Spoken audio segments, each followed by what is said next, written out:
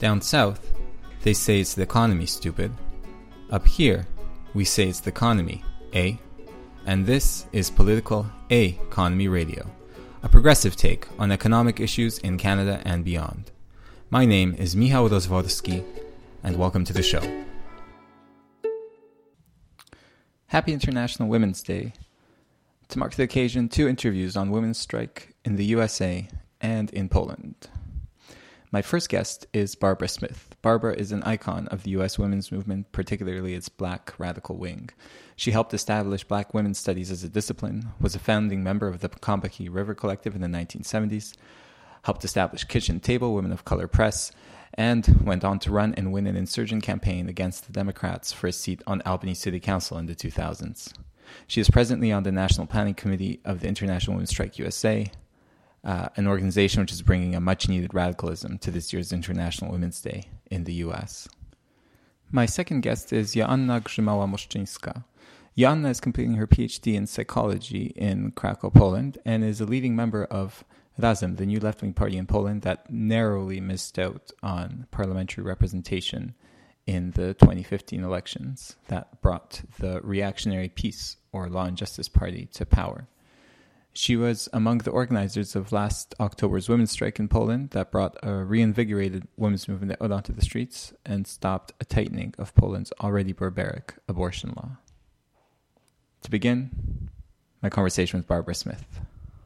First question, of course, is whether you could just tell me a bit about the strike. You know, why call for a women's strike right now? What are some of the key points of its political program? Who are some of the organizers? You know, what's the importance of this day in 2017?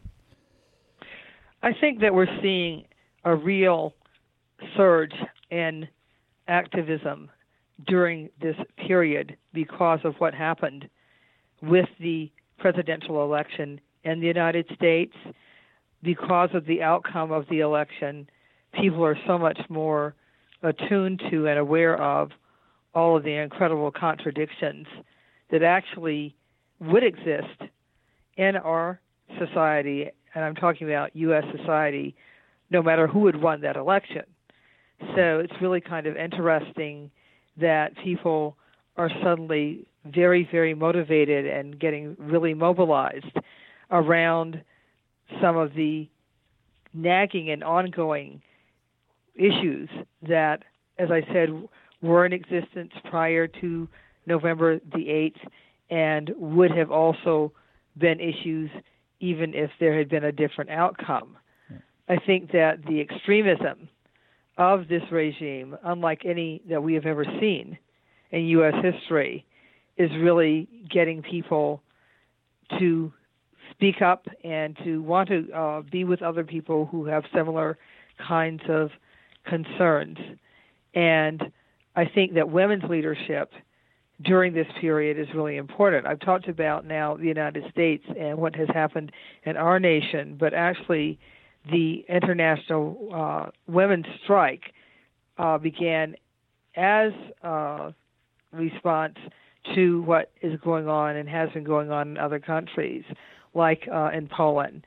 Yeah, and with these successful actions against violence against women, for reproductive justice and reproductive rights, with these successful actions, I think there's just kind of as I said, an upsurge of women all over the world saying, let's take back March the 8th, let's do something traditional that had been done in the past on March the 8th, because it was originally conceived of as, I believe, International Working Women's Day.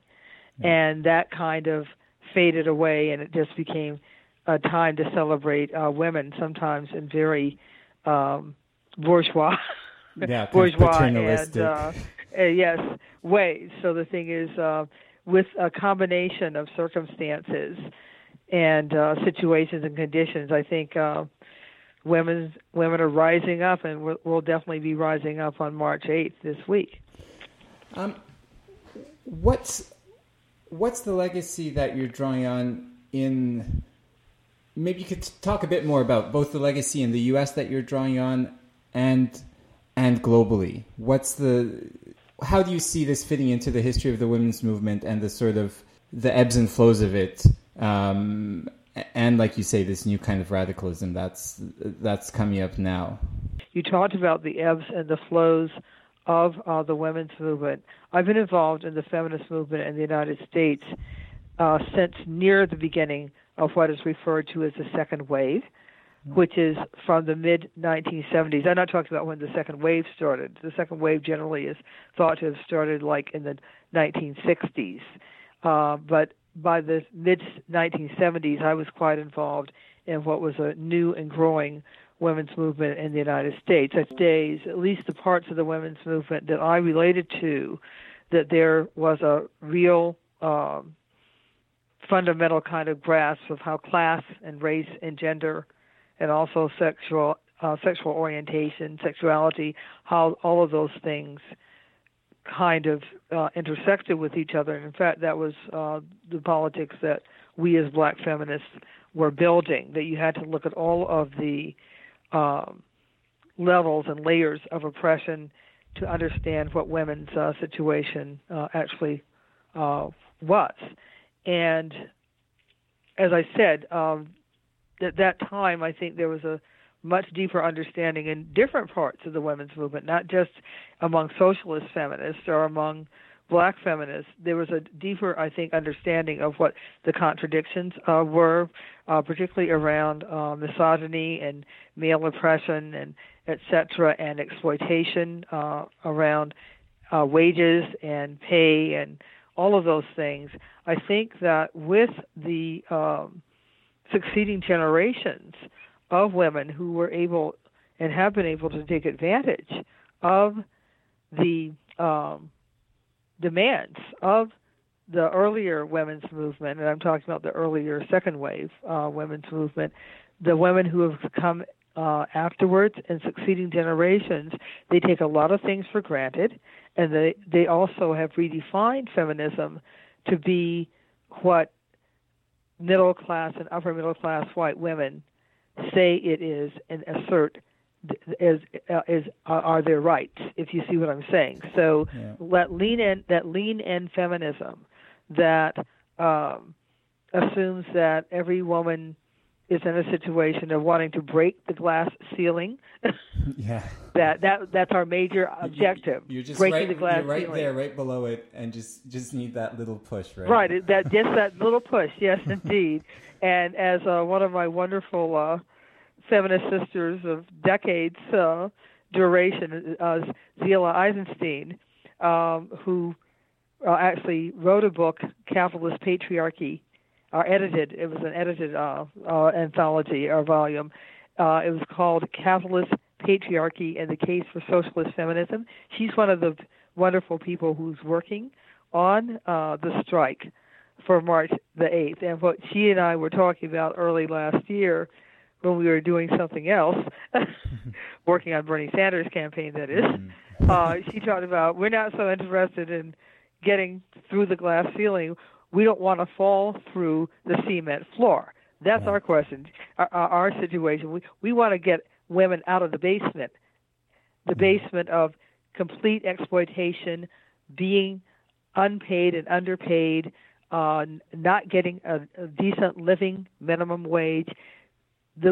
Most of the women, in other words, most of the women in the United States and in the in the world, they're not dealing with glass ceilings. They're dealing with survival. So all of that, I think, is a part of our women's strike on March 8th. We're bringing out some of the key issues that affect women, and we're not ignoring the sexual political issues, like around violence and reproductive freedom, etc. We're not ignoring those issues. We're just saying you have to get the whole picture. We have to speak out against racism. We have to speak out and organize against imperialism and the leftovers of colonialism and colonial relationships. So it's a very faceted and robust feminism that we are bringing to the fore, I think, with our International Women's Strike. Yeah, and this leads into, just today I saw another 2 articles, I believe, one in the LA Times, another one online in Quartz, claiming that, the opposite, that this is a super narrow strike and that in fact striking is a privilege, and characterizing March 8th as a sort of privileged women's strike. How do you respond to that as a radical feminist being called out in this way? And is striking a privilege basically? Oh, absolutely not. Yeah. I mean, the privilege is asserting that it is showing a privilege to go out and speak up for your rights.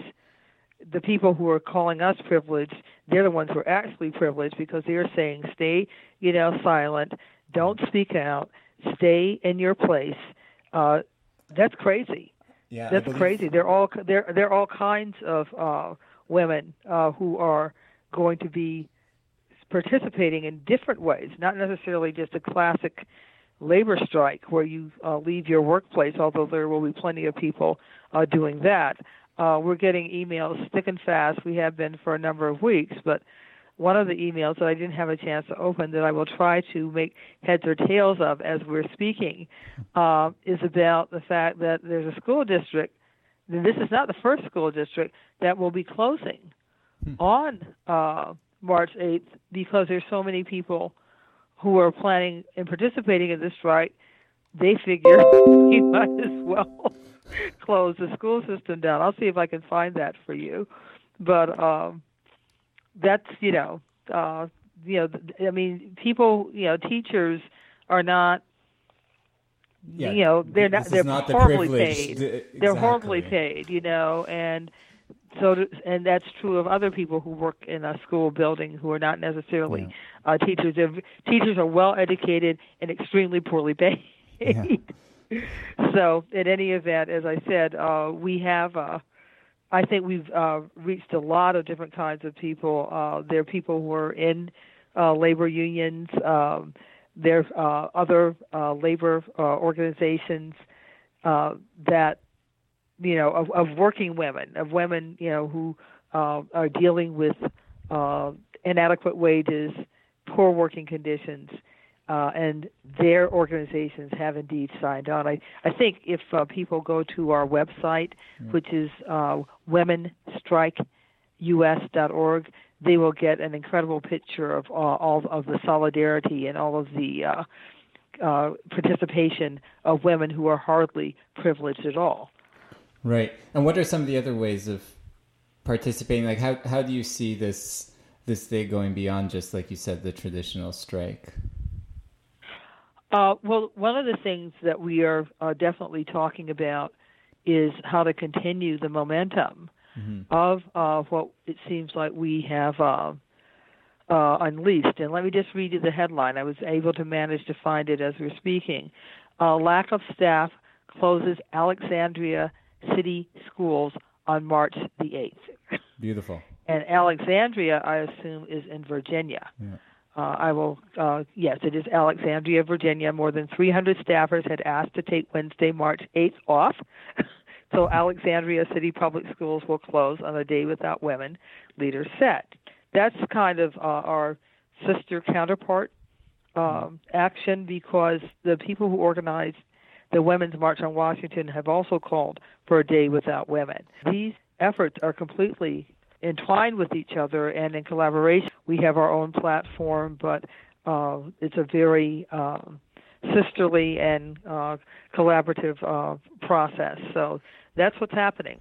And I want to sort of connect this strike to the general political strategy right now. And again, just how you see it in your position, especially with your long history in the feminist movement, the Black feminist movement, especially, and not just that, your history as a radical working both in sort of small radical groups building movements, but also having run and won insurgent campaigns for elected office.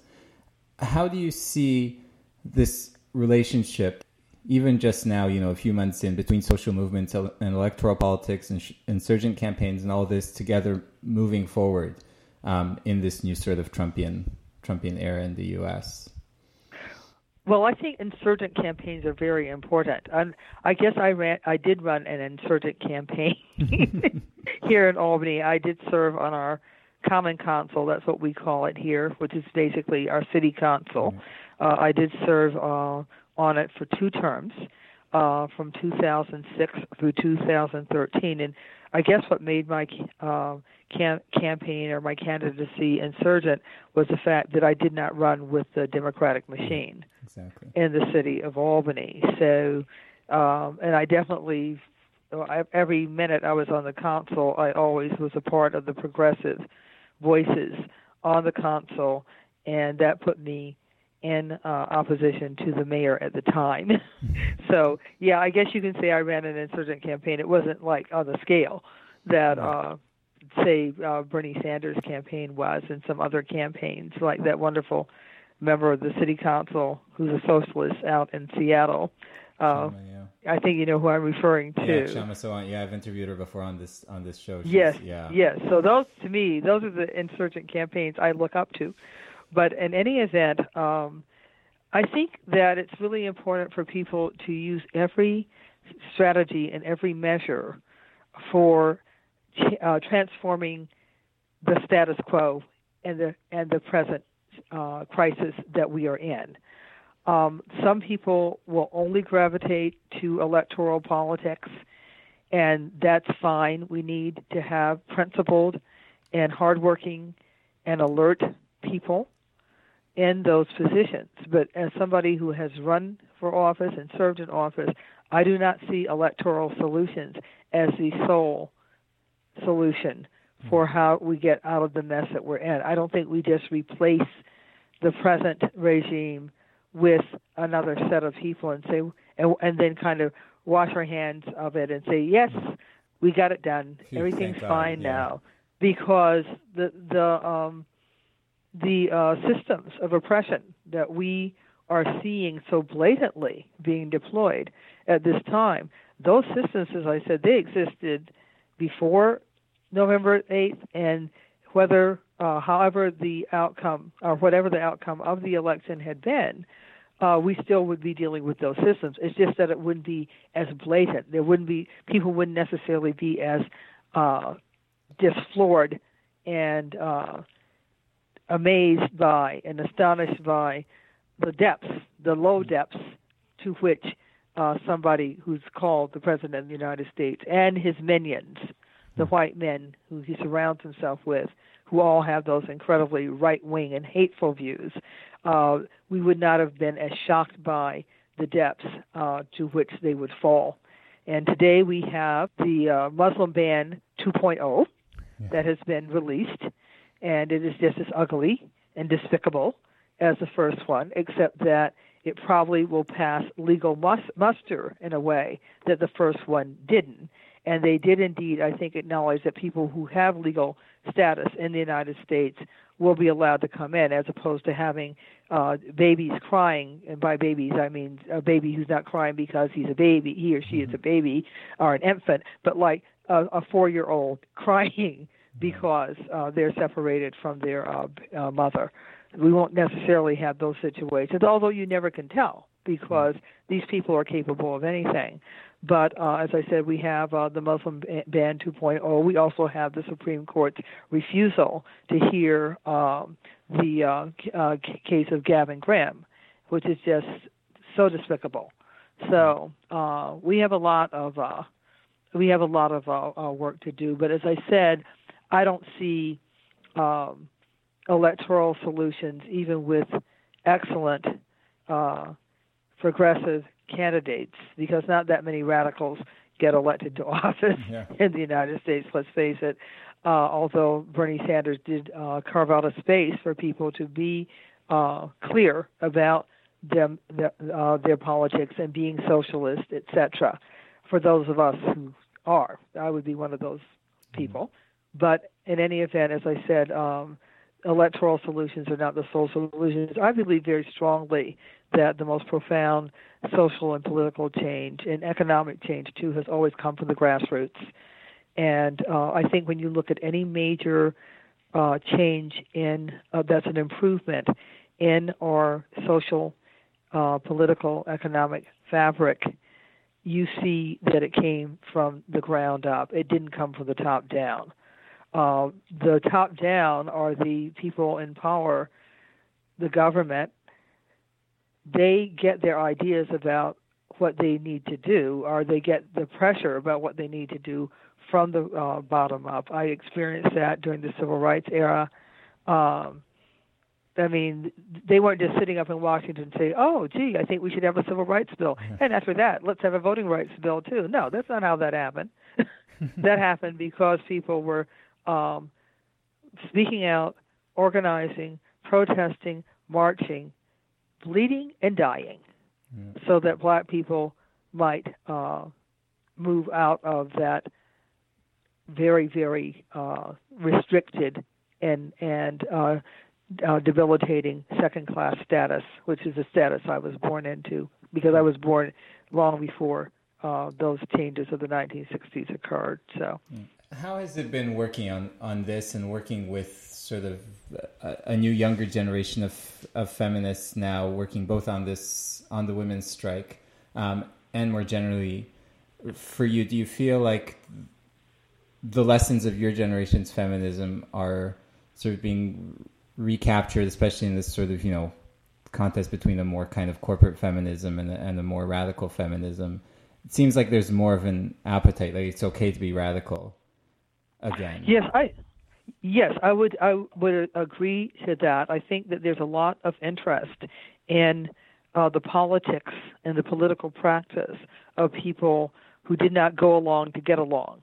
Yeah. For those of us who have survived through a lifetime of speaking truth to power, of having an intersectional perspective about what causes and what issues it is critical for us to be involved in, people who have been able to manage that in their lives over, as I said, a lifetime.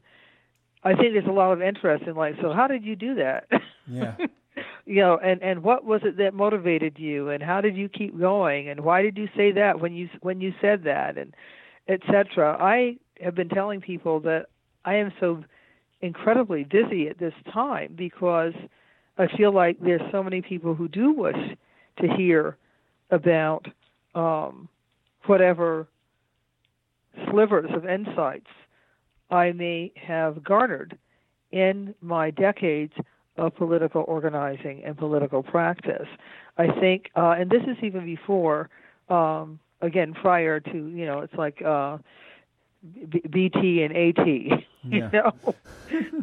As far as how we mark the eras in the calendar. But I have seen that with the Black Lives Matter movement in particular, that there's so much about Black Lives Matter, including the visible leadership of black women, both cisgendered and trans, and women who identify as queer, etc. There is such an incredible outpouring of their leadership and such an incredible recognition of the leadership of black women in a movement that is not focused primarily upon sexual political issues. Wow. I mean, that is incredible. That is so very, very significant. And they acknowledge, I know some of the younger women who are leaders in the Black Lives Matter movement, they acknowledge that where they got some of their political inspiration from was from black women of my generation, particularly from the Combahee River Collective and our Combahee River Collective statement. So I think that there's a lot of incredible energy and synergy happening at this time. I think I have always worked with younger people, and, as I get older and older and older, there are more and more younger people to work with because it used to be working with younger people would mean somebody in their 20s if I was in my 40s. Now that I'm 70, there's like a whole slew of younger people, some of whom were actually middle-aged.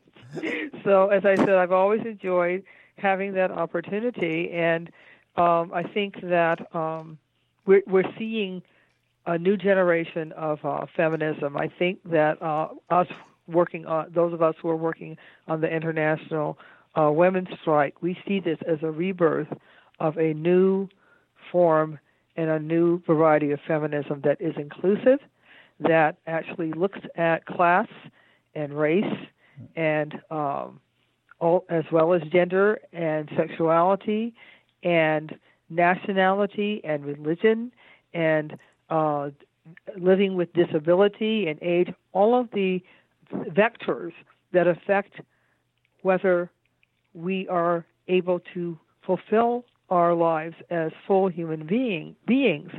All of that is being looked at, and I think there's brilliance that we are seeing. I think that the Women's March on Washington and all of the sister marches, the hundreds and hundreds and hundreds of them, all over the country and all over the world, that's political brilliance.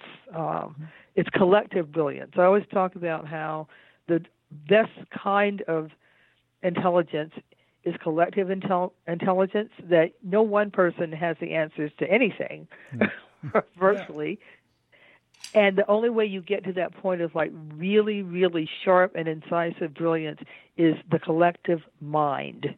Is everybody coming together. And wow, didn't we have a collective mind on January 21st with so many people speaking out? And that's women and men. That's everybody. And I think we'll see another day like that on March the 8th, too, because so many people with their incredible minds, but also their incredible spirits and hearts are coming together to say no more, no mas. We are not dealing with this. This is not the right way for humans to be living on the planet. We do not accept it. And guess what? We are going to change it. So that's how I see things. There's a lot of. I've always been a political optimist. I am more optimistic now than ever, despite these dire times, because I see so much resistance and so much willingness to take on systematic oppression. It's great. Perfect. Thank you so much for taking the time. And you're so welcome. That was academic, activist, publisher, and now organizer of International Women's Strike USA, Barbara Smith. Next up, Jana Grzymała-Moszczyńska to tell us about the women's strike in Poland. What was the black protest that shook Poland last October and that brought out, tens of thousands of women onto the streets all over the country?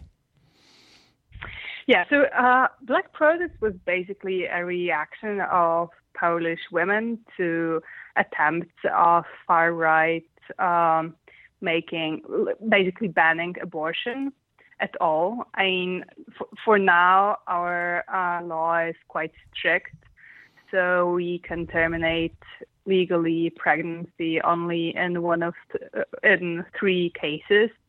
And if the pregnancy is a fact of rape, or if the pregnancy is a big threat for a woman's life or health. And the third third possibility is when the fetus is very sick and that it probably won't live. But there is far-right NGO that collected lots of signatures under civil proposal of change of law, and they wanted to ban even those possibilities that we had. So it's resulted in mass protests, and people were really felt threatened by those attempts. And actually, we really didn't know what to do except of protesting on a huge scale. And apparently, it brought the effect that we wanted, at least for that time. So the law wasn't passed in the form they wanted to. Well, still, the situation is far from what we would concern as the state that we want. So we would like all Polish women to have rights to safe and legal abortion. But now it seems that it would be rather difficult to proceed it through the current parliament, because in a parallel to this civil proposal of pro-life activists.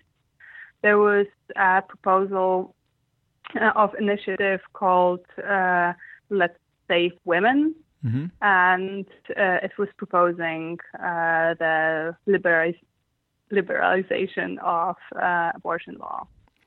So basically allowing to terminate pregnancy also from social reasons.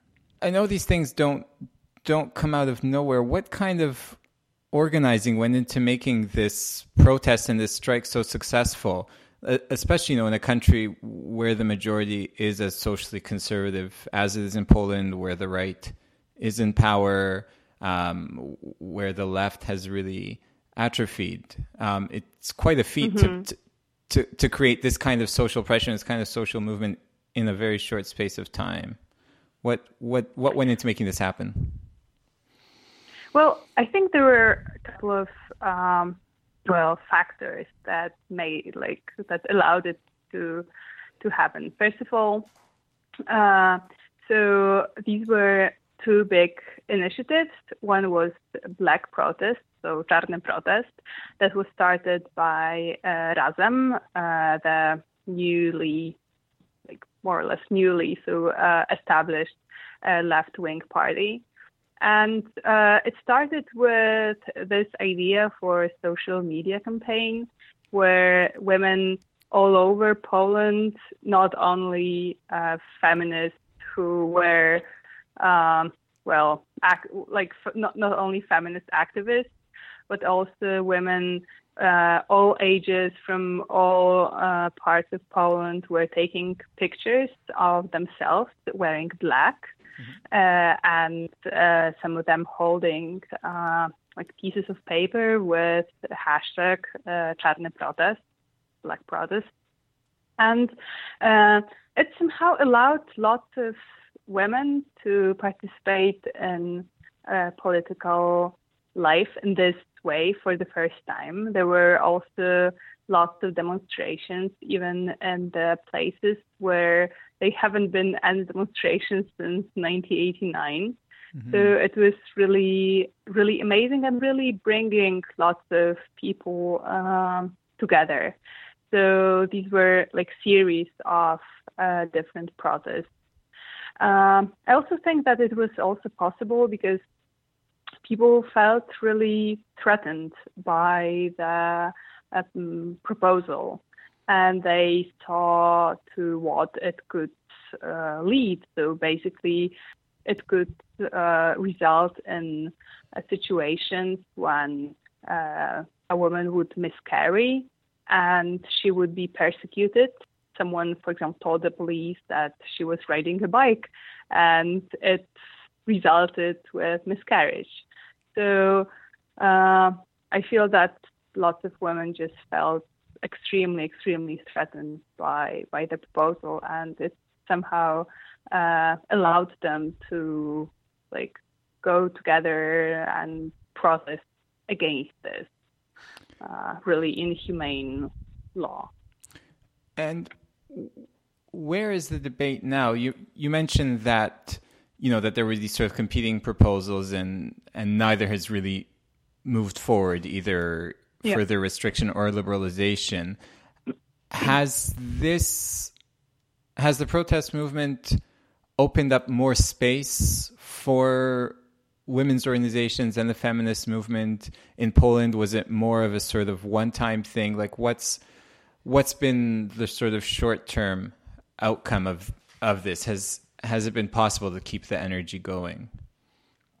Yeah, so that's actually very interesting, especially that we're talking today, because we just came back from the protest. Because as I said before, there were two big initiatives. One was Czarny Protest by Razem party, but the other one was Women's Strike.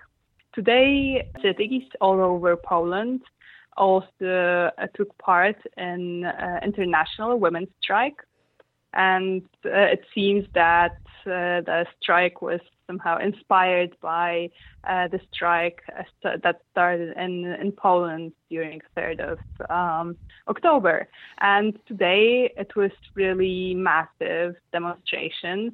And also what is mostly, impressive, and I'm really, really glad to hear that also women in really small cities and towns, they also demonstrate.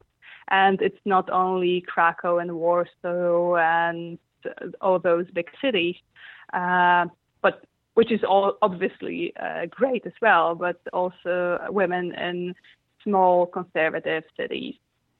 So it seems that today, during 8th of March, we somehow managed to bring this energy back, and the postulates of the strike are really, really great. And I hope that, during some time we can change something. However, obviously, taking into consideration our current political leadership, it's not that easy. Probably it will need some longer fight. Yeah, of course. And that leads into my next question. Mm-hmm. What are the lessons of these last few months, especially of the October strike, but today as well, and this whole campaign around abortion? What are the lessons for political strategy, especially for the insurgent left, for Razem, for these new left-wing forces, and for sort of rekindled social movements in Poland, looking at it sort of longer term? How does this fit into or change or impact the political strategy? Mm-hmm. Well, so for sure, it made people more active, and more people are becoming politically engaged, especially women, which is really great. And we really believe that in our current situation, it's basically only the women that can save the world. And it's also really great for us to see that more and more women are joining our party, and that they're becoming great activists, and they're getting some empowerment, and it's just really, really great to see how the October protests really encouraged some people who were not really political before, to really engage and to participate. And also, I think that the protests and the situation somehow made more people think about liberalizing the abortion law. And I think it really has moved some attitudes from being this so-called compromise to the current situation, to making the abortion law more liberal. So I think it's just the basic effects of strike are huge mobilization, and I think we just really need to think how to keep this energy, which is not that easy. How would you? Yeah. What's the way to sustain this, or to sort of drive it into something that goes beyond? So probably one of the strategies is involving people in different initiatives, concerning different rights and different issues. But I really wish I knew the answer for your question about sustaining this energy, because especially if people, that's what I believe, and that if people join around being anti something, so it was actually the situation of Black protests. it's not that easy to sustain this energy.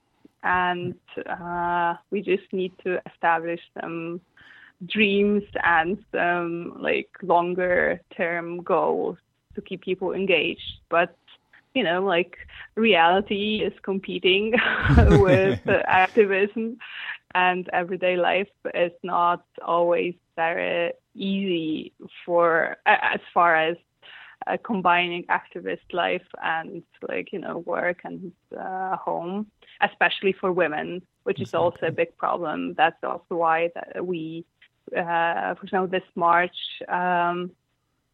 on our Facebook and generally social media, we try to encourage more and more women to join us.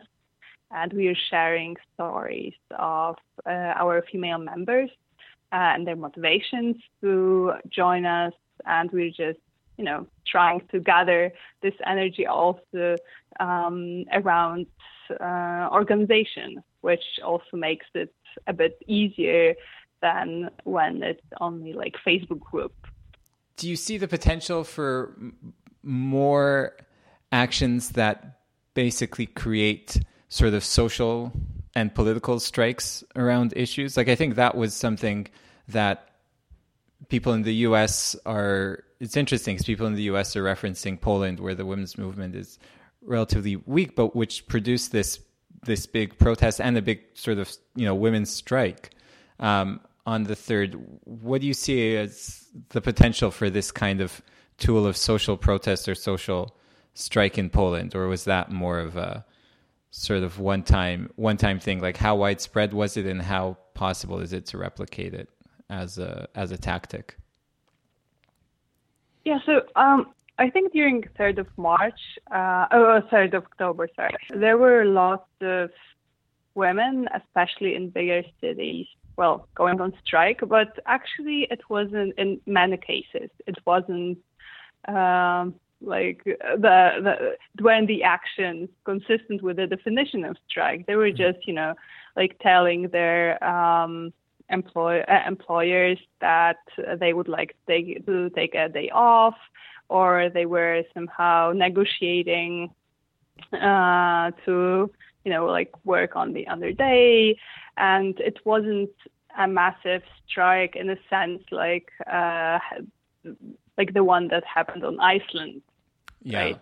And but I think that also the government and the parliamentarians got somehow scared with the public reaction to their attempt of changing the law, and they really, I really believe that they didn't really expect that scale of protest.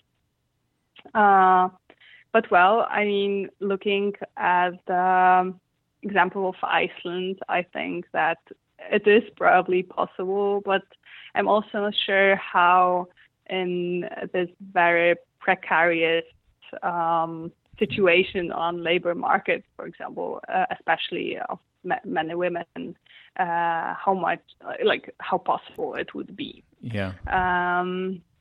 So probably that there would have there are many factors that would have to happen to make it possible again.